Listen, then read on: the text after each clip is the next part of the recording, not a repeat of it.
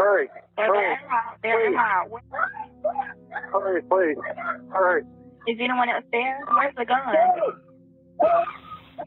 Sonny, don't do it. Sonny, don't do it. Don't do it.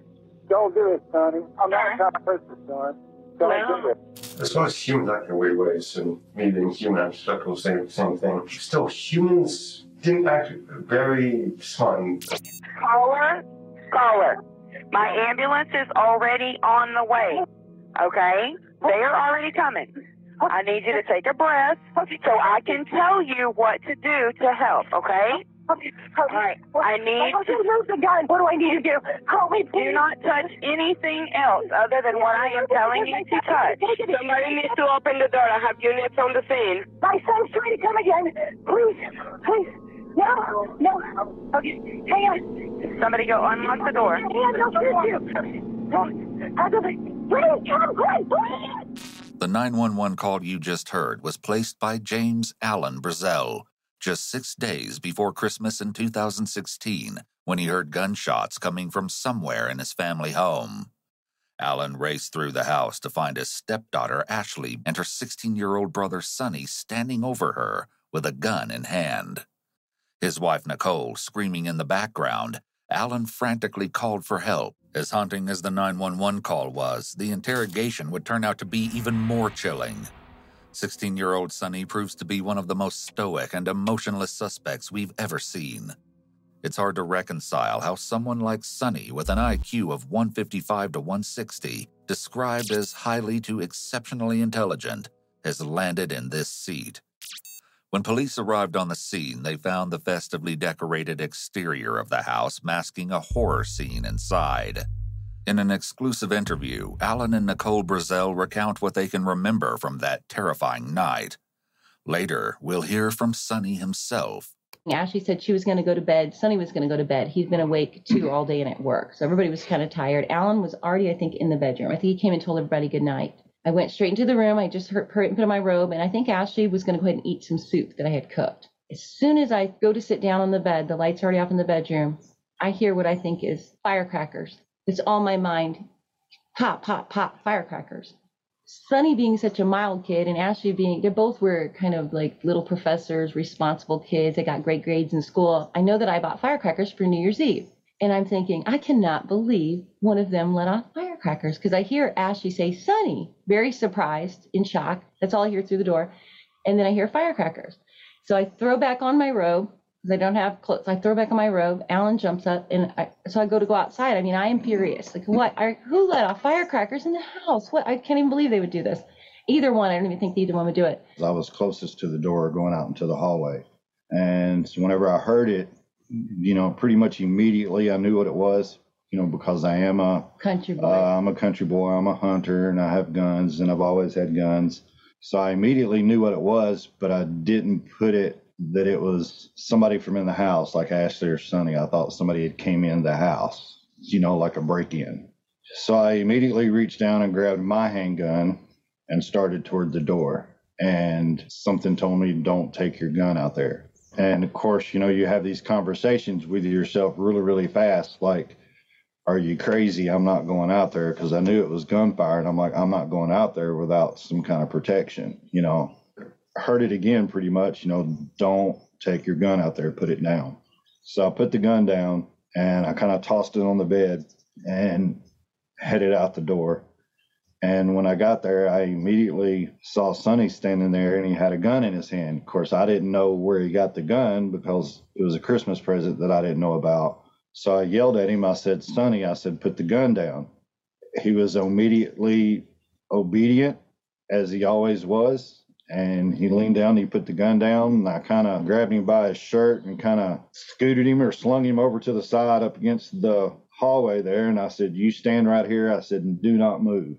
He did. He just stood there. He didn't say anything, but he stood there. So we went to check on Ashley. That's when she went in. This is all in a matter of right. Instant seconds. I'm like, Ashley, because I don't realize that I'm still looking for like a firecracker damage. I know this sounds strange, but the mind, I'm still stuck on firecrackers. It was at this point that Sonny's stepfather rushed back to the bedroom to find his cell phone and call for help. That exact minute, I guess, Sonny bends down, picks up that gun again. It's on the ground. He's a little bit away from it. I have pulled Ashley from the couch, I'm a tall gal, but she was only about 5'5", lightweight, but I tried to pull her from the couch. And I realized Sonny's grabbed the gun. He runs to our bedroom. So I start screaming for Alan. Oh my God. Sonny, don't do it. Sonny, don't do it. Don't do it. Don't do it, Sonny. I'm not trying to hurt you, son. Don't do it. This man runs through the house and runs to the bedroom.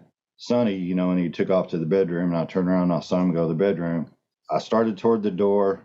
Sonny had ran around our bed to the furthest point away from the doorway. He was staring straight ahead at the door, but he was trying to change the clip in the gun, to change the magazine in the gun, because he had shot everything out of the first clip whenever he was in the living room. He's holding the gun. He's holding both of the magazines in his hand, and he's not looking down to see what he's doing. And, of course, he had never handled this gun before. So by the time I ran over there, he pushed the magazine into the gun, and he stuck the gun up to my chest. From where I was at this point in time, I was up right in front of him, and I was fixing to grab a hold of him. And he was just kind of staring straight ahead, and he just started pulling the trigger.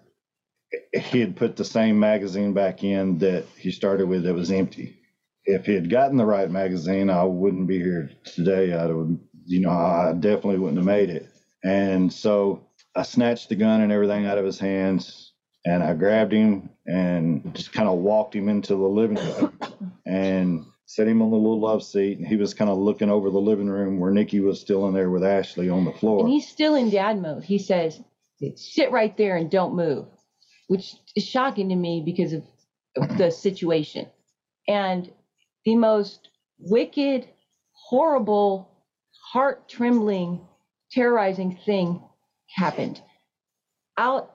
I'm doing this and I look up. He's trying to unlock the door so then the police come and get a towel. And I'm frantic. His eyes are all the dark. Suddenly, now this is someone I've been with just 30 minutes. This is my son, right? We've all been eating and snacking and on a video chat. Everything around here has become dark black. And the voice that comes out of the mouth says, because I'm literally hysterical at this point. I'm screaming, what happened? Ashley, answer me, because there is you would think if a whole clip, right, there would be blood, right? There's none. I'm screaming, Ashley, what happened? What happened? What happened? I hear the most darkest, deep voice say, she can't talk to you. She's dead. When police finally arrived to take control of the scene, they found bullets behind the couch and in the storage drawer beneath it. The gun was found in the master bedroom, where Sonny's stepfather had left it after taking it from him. Police were put in the peculiar predicament of having both a suspect and weapon already established before they arrived. As paramedics raced to save Ashley's life, investigators arrested Sonny Kim and took him to be questioned before he learned his sister's fate. Please note that throughout the interview, police addressed Sonny by his middle name, Christopher. The following never-before-seen footage has been analyzed by a qualified team, including a licensed professional counselor, a licensed clinical psychologist, and a licensed attorney. Sonny spends a good deal of his time waiting to speak with officers, conversing with himself. While the audio isn't easily discernible, he appears to be talking about computers. Yeah, it was their top. It was supposed to be, I think it's computer. So it's supposed to be $5 million for their selling whatever. The max speed of 600K. Hey, Christopher. Hey, my name's Josh. Call me Josh. I'm investigating with Columbia County. How you doing, man? Fine. Okay. In Georgia, a minor may be taken into custody during a lawful arrest. Georgia law states that a law enforcement officer taking a child, or in this case, 16-year-old Sonny, into custody must promptly notify the parent, guardian, or legal custodian about why the child is being brought into custody. Once in custody, if the police want to question the minor, they may do so without the parent present, as there doesn't appear to be a definitive law that states parents must consent to interrogation of their minor child. While police may interrogate the minor without parental consent, the court will still determine if any statements made under a Miranda waiver are admissible. With this all in mind, the officer is free to get to the heart of the matter. He jumps right in and asks about the victim, Sonny's sister, Ashley. Tell me about your sister. Actually, Kim. I believe she was 22. She lived in Colorado. She recently broke up, lost her job, broke up with boyfriend. I think his name is. Who it is?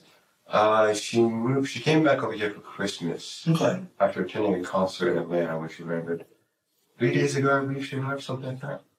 As far as Ashley goes, that's it. Any particular information? Chillingly, Sonny uses the past tense when discussing his sister, even though he has no way of knowing her current medical status.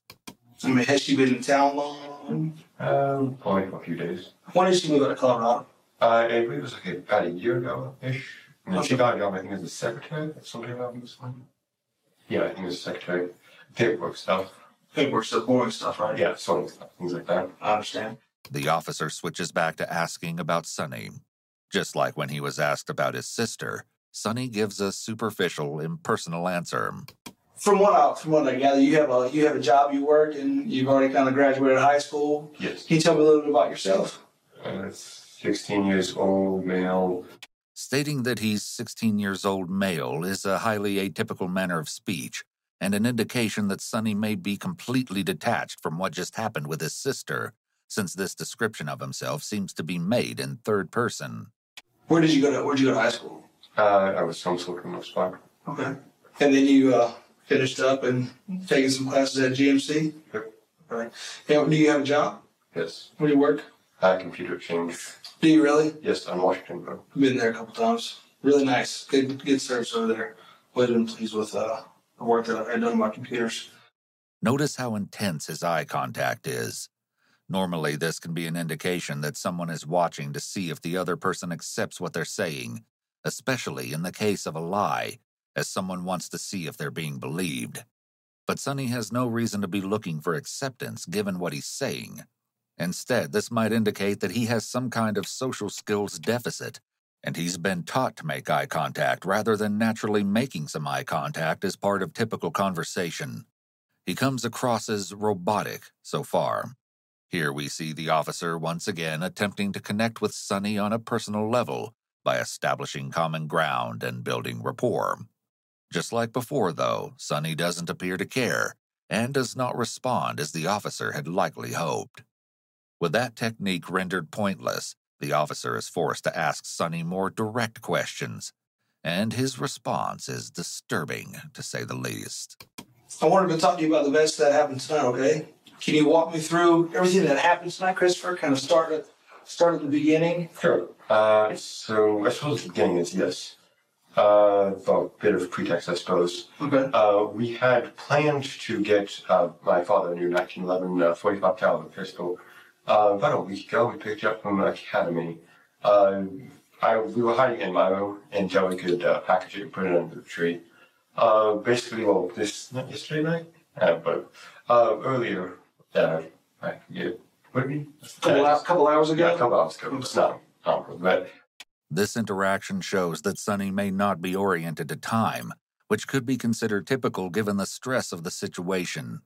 He may not show any overt signs of distress, but the way he described himself a couple of minutes ago, plus his lack of awareness of exactly when he shot his sister, are indications of emotional distress.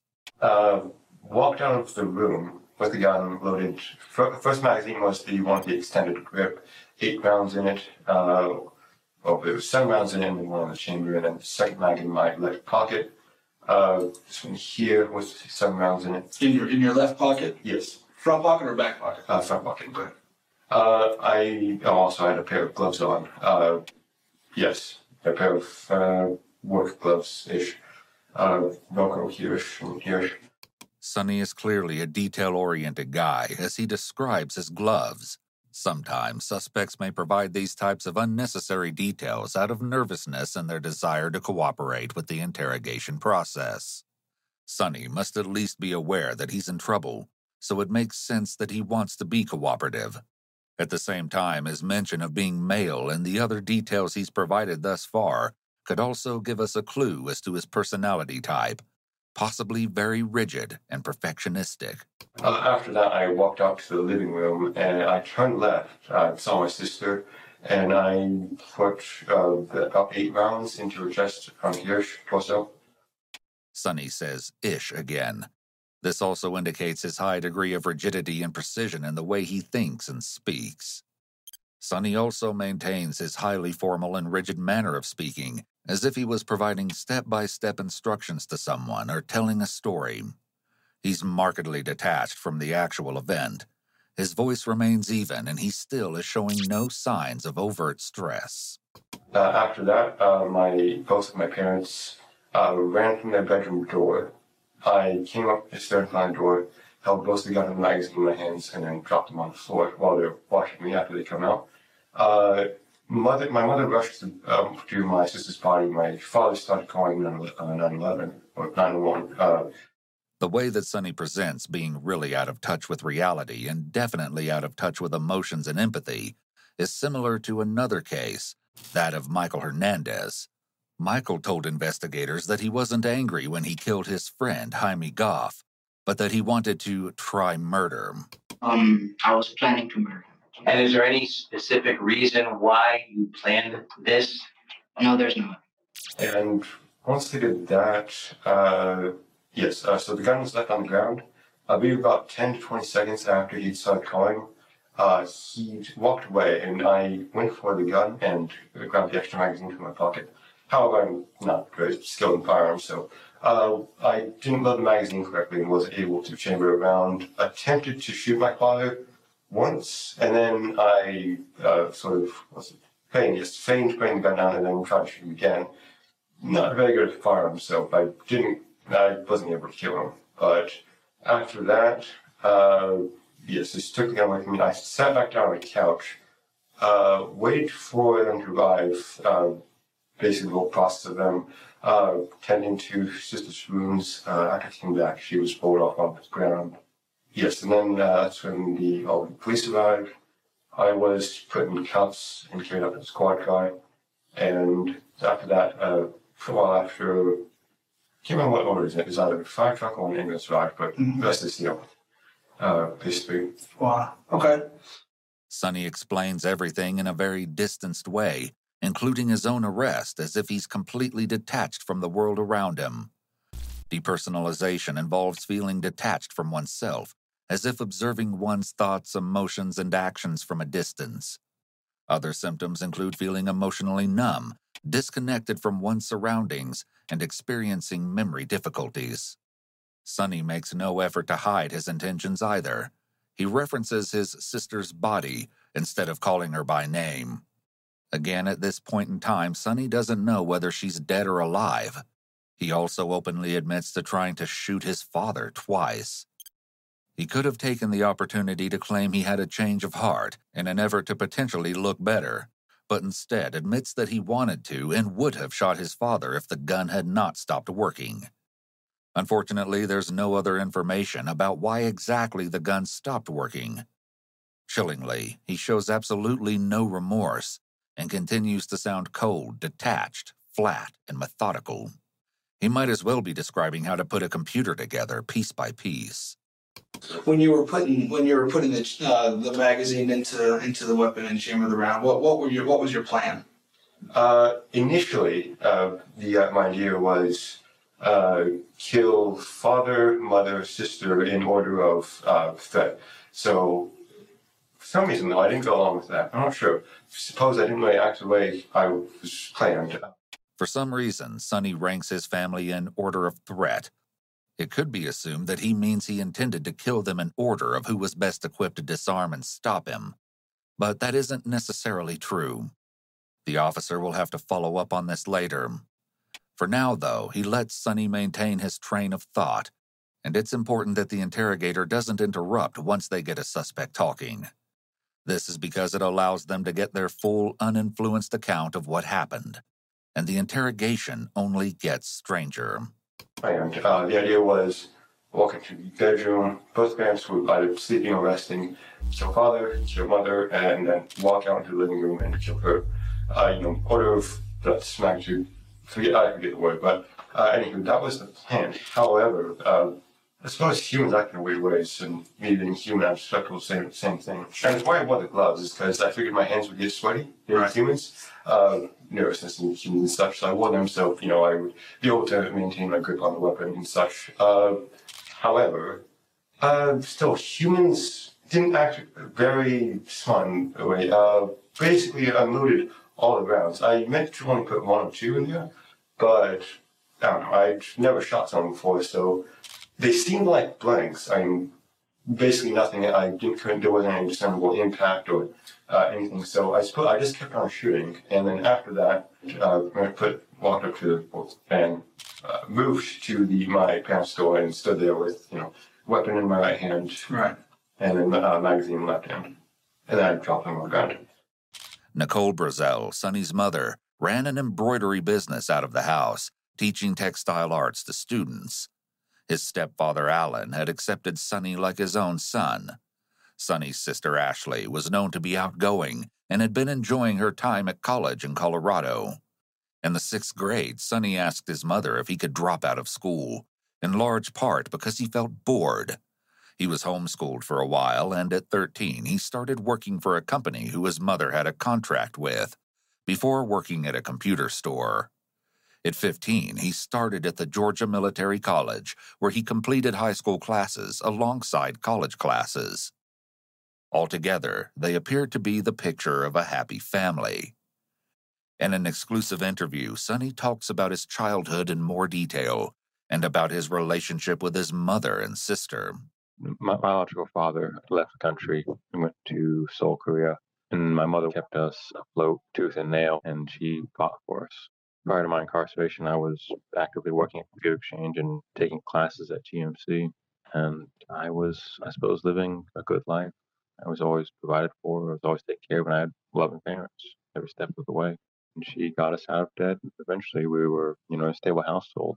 She met Alan, and he's a great guy. So I have had a really wonderful set of parents that I don't think I could have asked for. I owe everything to them. Pretty much everything good in my life that they've been responsible for in some way, shape, or form. Ashley was the bigger sister. She had the kindest heart out of all of us. Ashley got a lot of our kindness. I'm not sure what I got. I lean on her a lot for a lot of things. She was, between her and my mother, they were the only 2 stable things I really had in my life. Ashley was someone you could always come to, and she was always put together. I could always trust her judgment. I suppose I get my morals from her. She had a real heart for people. I love that about her. He was her favorite out of everybody, and she was his favorite. They had the most in common. They were both very smart, very high IQs. Yet Sonny manages to erase all of that personality and all of that love in the interrogation room. This clinical and detached way of speaking appears to be a symptom of depersonalization, which is closely related to dissociative amnesia and dissociative identity disorder, 2 very serious mental illnesses. There's no anger here, no emotion at all, and no indication that he had major issues with his family. It's almost like he was possessed and is now just describing what he saw. He's speaking like the lights are on, but nobody's home. I suppose I just saw her, and I didn't recognize her as a son, but shot the first person I saw, I suppose. Mm-hmm. Not a reaction. Obviously, I actually did not the way I intended to, as I didn't make enough room or take into account, the way humans act. Right. Mainly me, as far as humans go. Yeah. So, with Sonny so forthcoming regarding the details of the crime, the investigator seeks to confirm what Sonny's stepfather, Alan Brazel, told them about the crime. When your father went to chase after you in the bedroom, what bedroom was that? It was the largest bedroom. It's the master bedroom, the one where they sleep. Okay. So, yeah, it had a large king-size bed. And you told me that you had, at that point in time, he had dropped the weapon.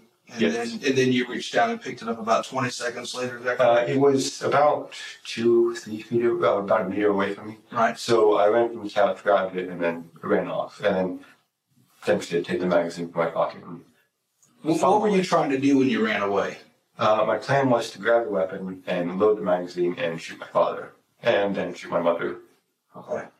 And your father ran after you and caught you in the bedroom. Yes. And you did not have a chance to load the magazine at that point in time, or what happened? I did load it, but I fumbled with it, and I did load it into the gun, not all the way though. Right. So I wasn't able to pull back the hammer all the way, so I'd slide back all the way.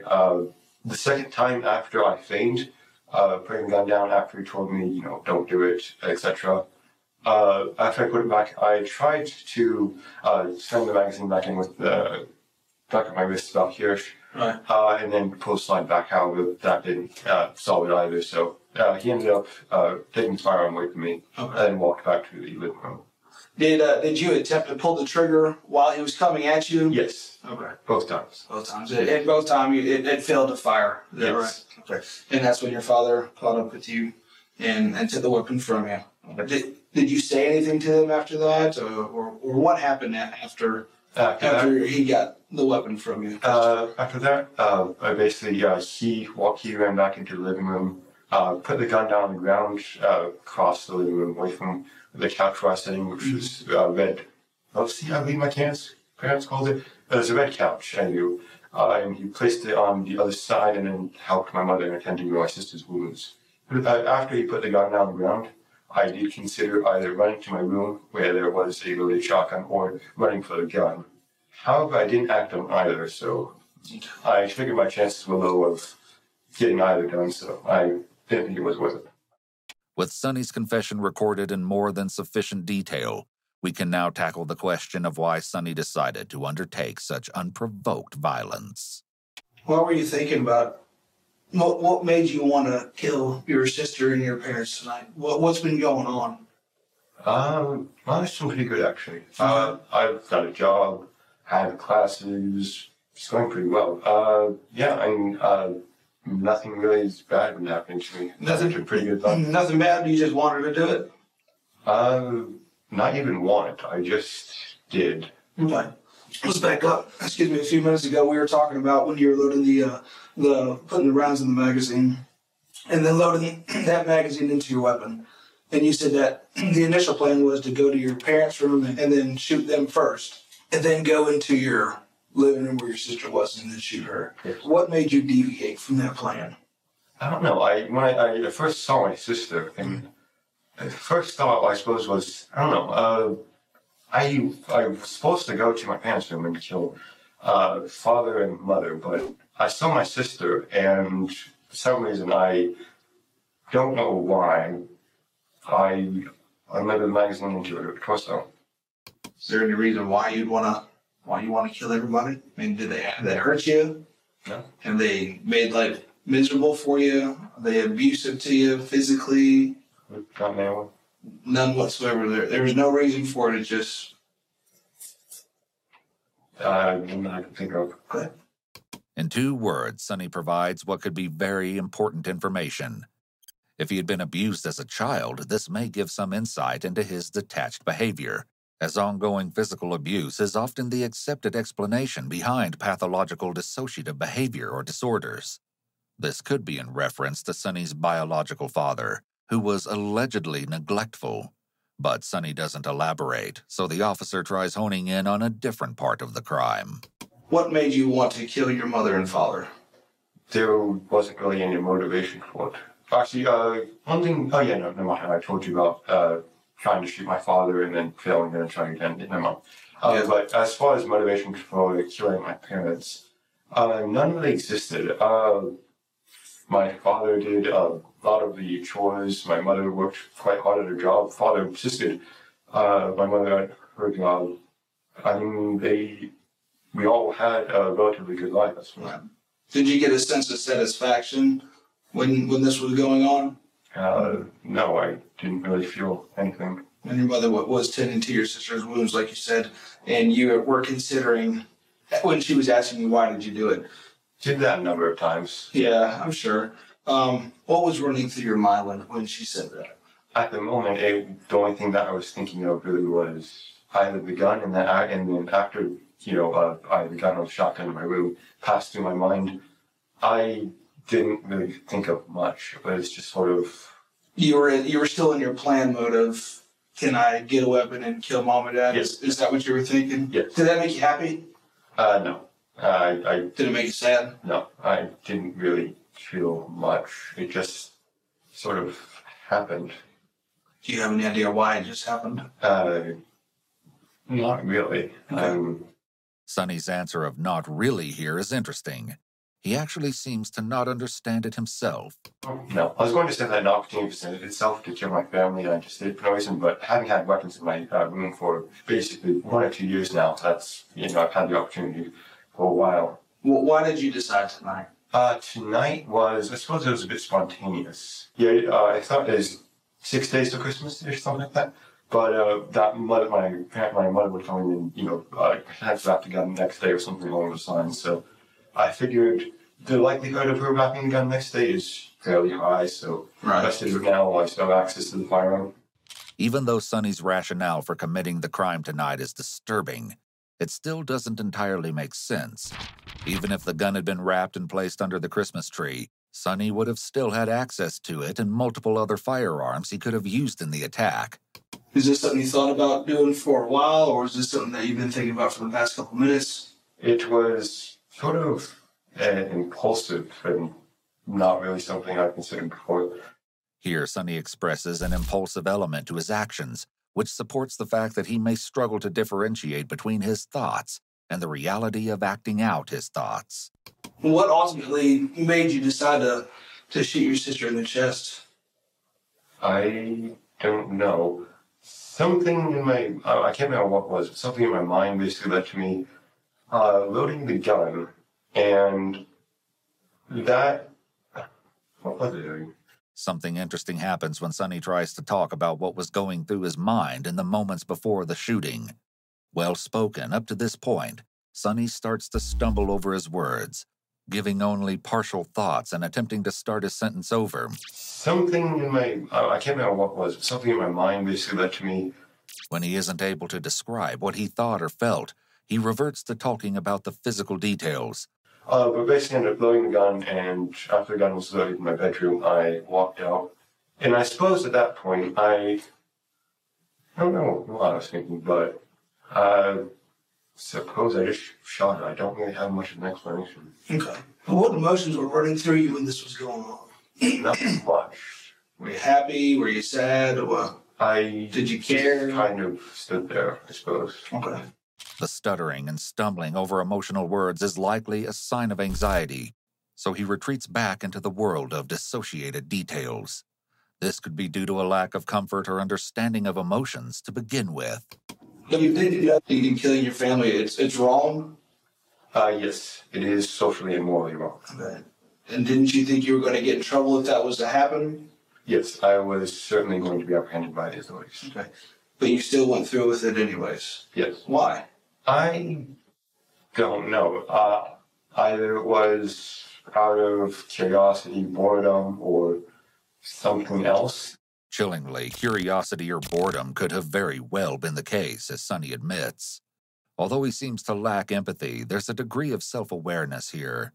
When a person lacks empathy, there is little to no attention placed on how another person would feel. The presence of empathy is critical because it is, in large part, what directs moral decision-making. Without it, someone like Sonny may just act on impulse or out of sheer curiosity or boredom. Sonny identifies over and over that he doesn't understand why he did this. It's just sort of happened. I don't really it's either I don't remember, or I'm suppressing memory, or there is no reason. Getting towards this, there's not really much of a reason. It's sort of like an impulsive action. You knew you were going to get in trouble. Yes. You knew it was wrong. Yes. You knew you were going to get caught, but you didn't care. Yes. Altogether, the detective interviewing Sonny has acquired a significant amount of evidence. The only remaining missing puzzle piece is the motive. With enough material to charge Sonny, the question of his motive will be left to be uncovered during trial. All right, well, give me just 1 minute, I'll be right back, okay? After the officer leaves, Sonny immediately goes back to talking to himself. Well, no, see, the 1060 would be... Oh, no, yeah, we moved on from computers. It was, hold it, Enzo. No, not Enzo, Ryzen, that's what it's called. and use new AM4, DDR4, etc. architecture. I can't remember the chip's names. Yeah, the chips names were really just important. I can't remember what it was. I think it was like, I don't know what it was. Yeah, so DDR4 a bit late. I mean, it's sort of meh, but I don't know. It only takes 3 minutes for the officer to return and tell Sonny what charges he will officially be facing. All right, Christopher. You are going to be arrested, okay? You'll be arrested for murder. Yes. Murder for your sister. Aggravated assault on your father for trying to shoot him as well. And then possession of a weapon during the commission of a felony, okay? You expect all that, though, correct? Yes. Okay. Well, we're going to move forward with the charges. And I want to let you know that that's, as of right now, what you're going to be charged with, okay? Okay. So just hang tight. Someone will be with you shortly, and we'll get this underway as far as getting you transported to the jail and booked and everything like that, okay? Okay. All right.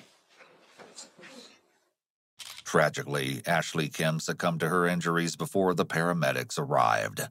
Emergency services attempted to resuscitate her, but they were unsuccessful. She was declared dead on the scene shortly after Sonny was arrested. In our conversation with Sonny's parents, they remembered their daughter fondly. She was the pretty girl that was Nice. unmistakably not a mean girl. Yeah, she wasn't a mean girl. She had a good heart.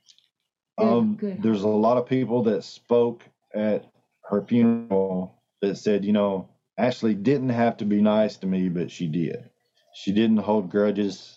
She was a free bird, free spirit. She was a free spirit. She was. Full of love. You know, love's the greatest power, and she was full of love. She was. She was very kind, very loving. Mm-hmm. Like I said, everybody loved Ashley. She loved absurd things. Oh, she had a terrible sense of humor about, like, what is it called? A dark sense of humor. She had the darkest sense of humor, just like the most morbid things. Her and a sister of mine too. She loved morbid. That's the thing I miss most about, like, her laughing, because she would giggle about, like, things that she's somebody you couldn't sit next to at a funeral. You could not. Right. You'd be like, you sit over there because you have me laughing. Everyone's going to be looking at me. Ashley loved people. She saw the goodness in people. She really, really did. So many times. Matter of fact, she's who helped me forgive my ex-husband, because I felt like he had really bailed on us. She was like, he wasn't ready to be a dad, Mom. She had such a forgiving spirit, and her giggle, I always will never forget her giggle. I thought I would at one point. I was grieving. She had a funny giggle, and she had love. And to honor her memory, I choose love. I choose to forgive everyone who's made a mistake, not just Sonny. I choose to live Ashley's joy, because she had joy, because she chose forgiveness, because, you know, that's weighty.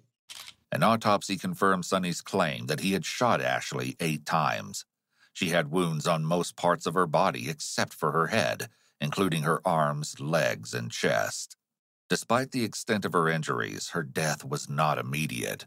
It was determined that Ashley's lungs had filled with blood, and she'd perished while her parents attempted to administer CPR before the ambulance arrived. However, her injuries were so severe that it was unlikely Ashley could have survived, even if help had arrived sooner. While their parents were likely grieving the massively traumatic death of one child at the hands of another, Sonny remains unbothered as ever. After learning of his sister's demise, Sonny simply checks his watch and goes back to talking with himself.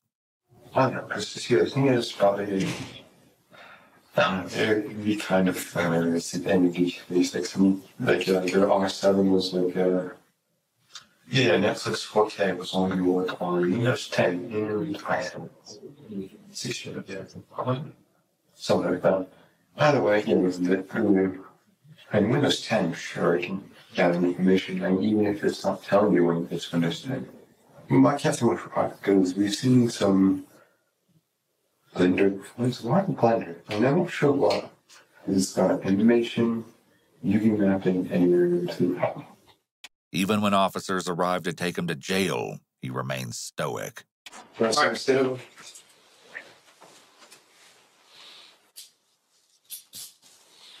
You put it hand behind the back. It's a small wrist, huh? Christopher, this deputy that's right behind you, he's going to take you up to our jail, get your fingerprinted and processed, and get the jail paperwork started on your charges. Okay? Wants to be in your stuff, all right?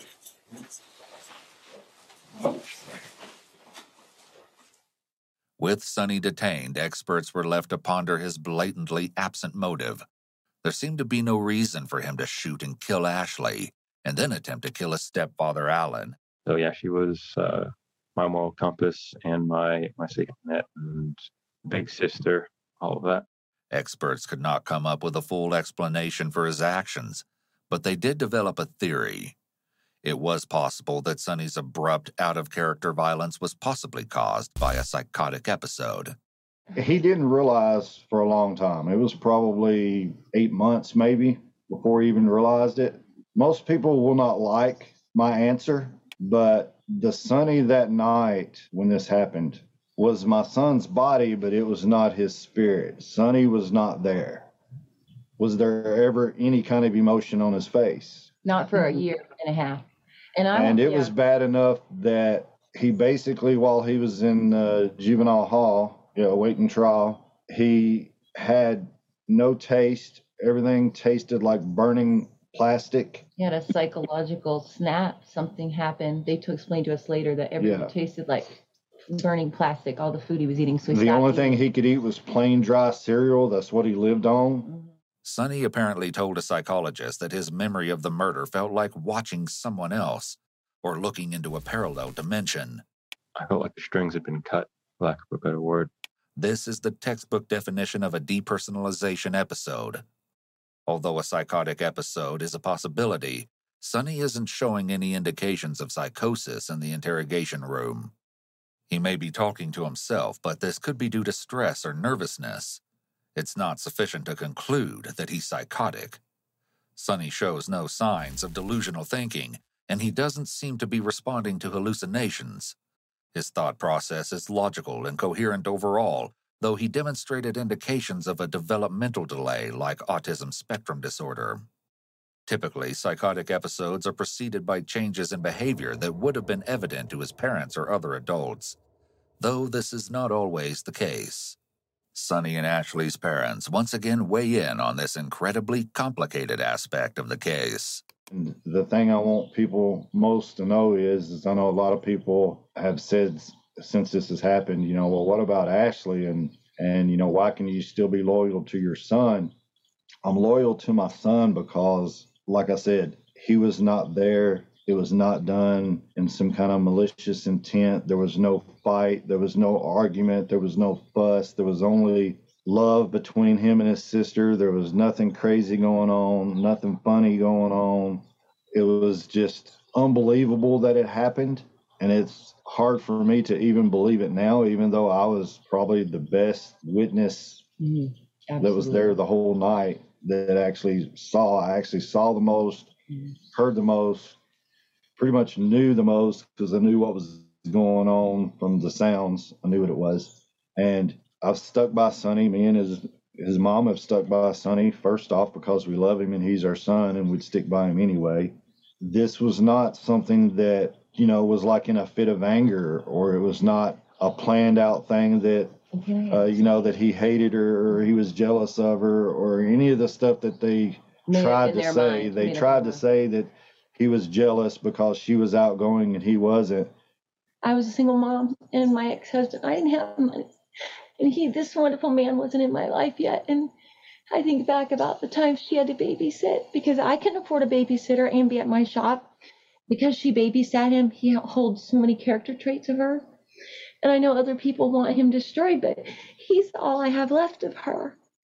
Additionally, while awaiting trial at Regional Youth Detention Center, Sonny reportedly harmed himself multiple times by slamming his head into the wall and biting himself so hard that he broke a tooth.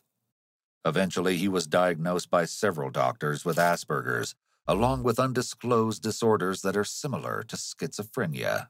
As a result of this potential diagnosis, Sonny's defense team attempted to have his confession dismissed, claiming that it was not given when he was of sound mind. The judge ruled that while the diagnosis could be valid, a psychotic episode or any of Sonny's other diagnoses would not impede his intelligence.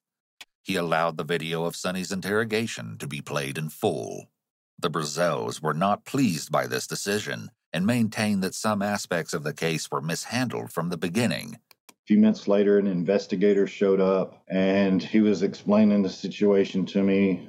He said, we're going to take him down. He said, but we can't speak to him until his parents get there. You and your wife get there. It's crazy. They put him in the car. I never saw that, but I was in the front yard. Right. So they had already put him in the car by this time. They said, they explained that they had to take him, to, I guess, Columbia County Jail or whatever it was. So they took him to jail and said, as soon as we finish up here, and said, we're going to call you and you'll have to come down so we can interview him, your son.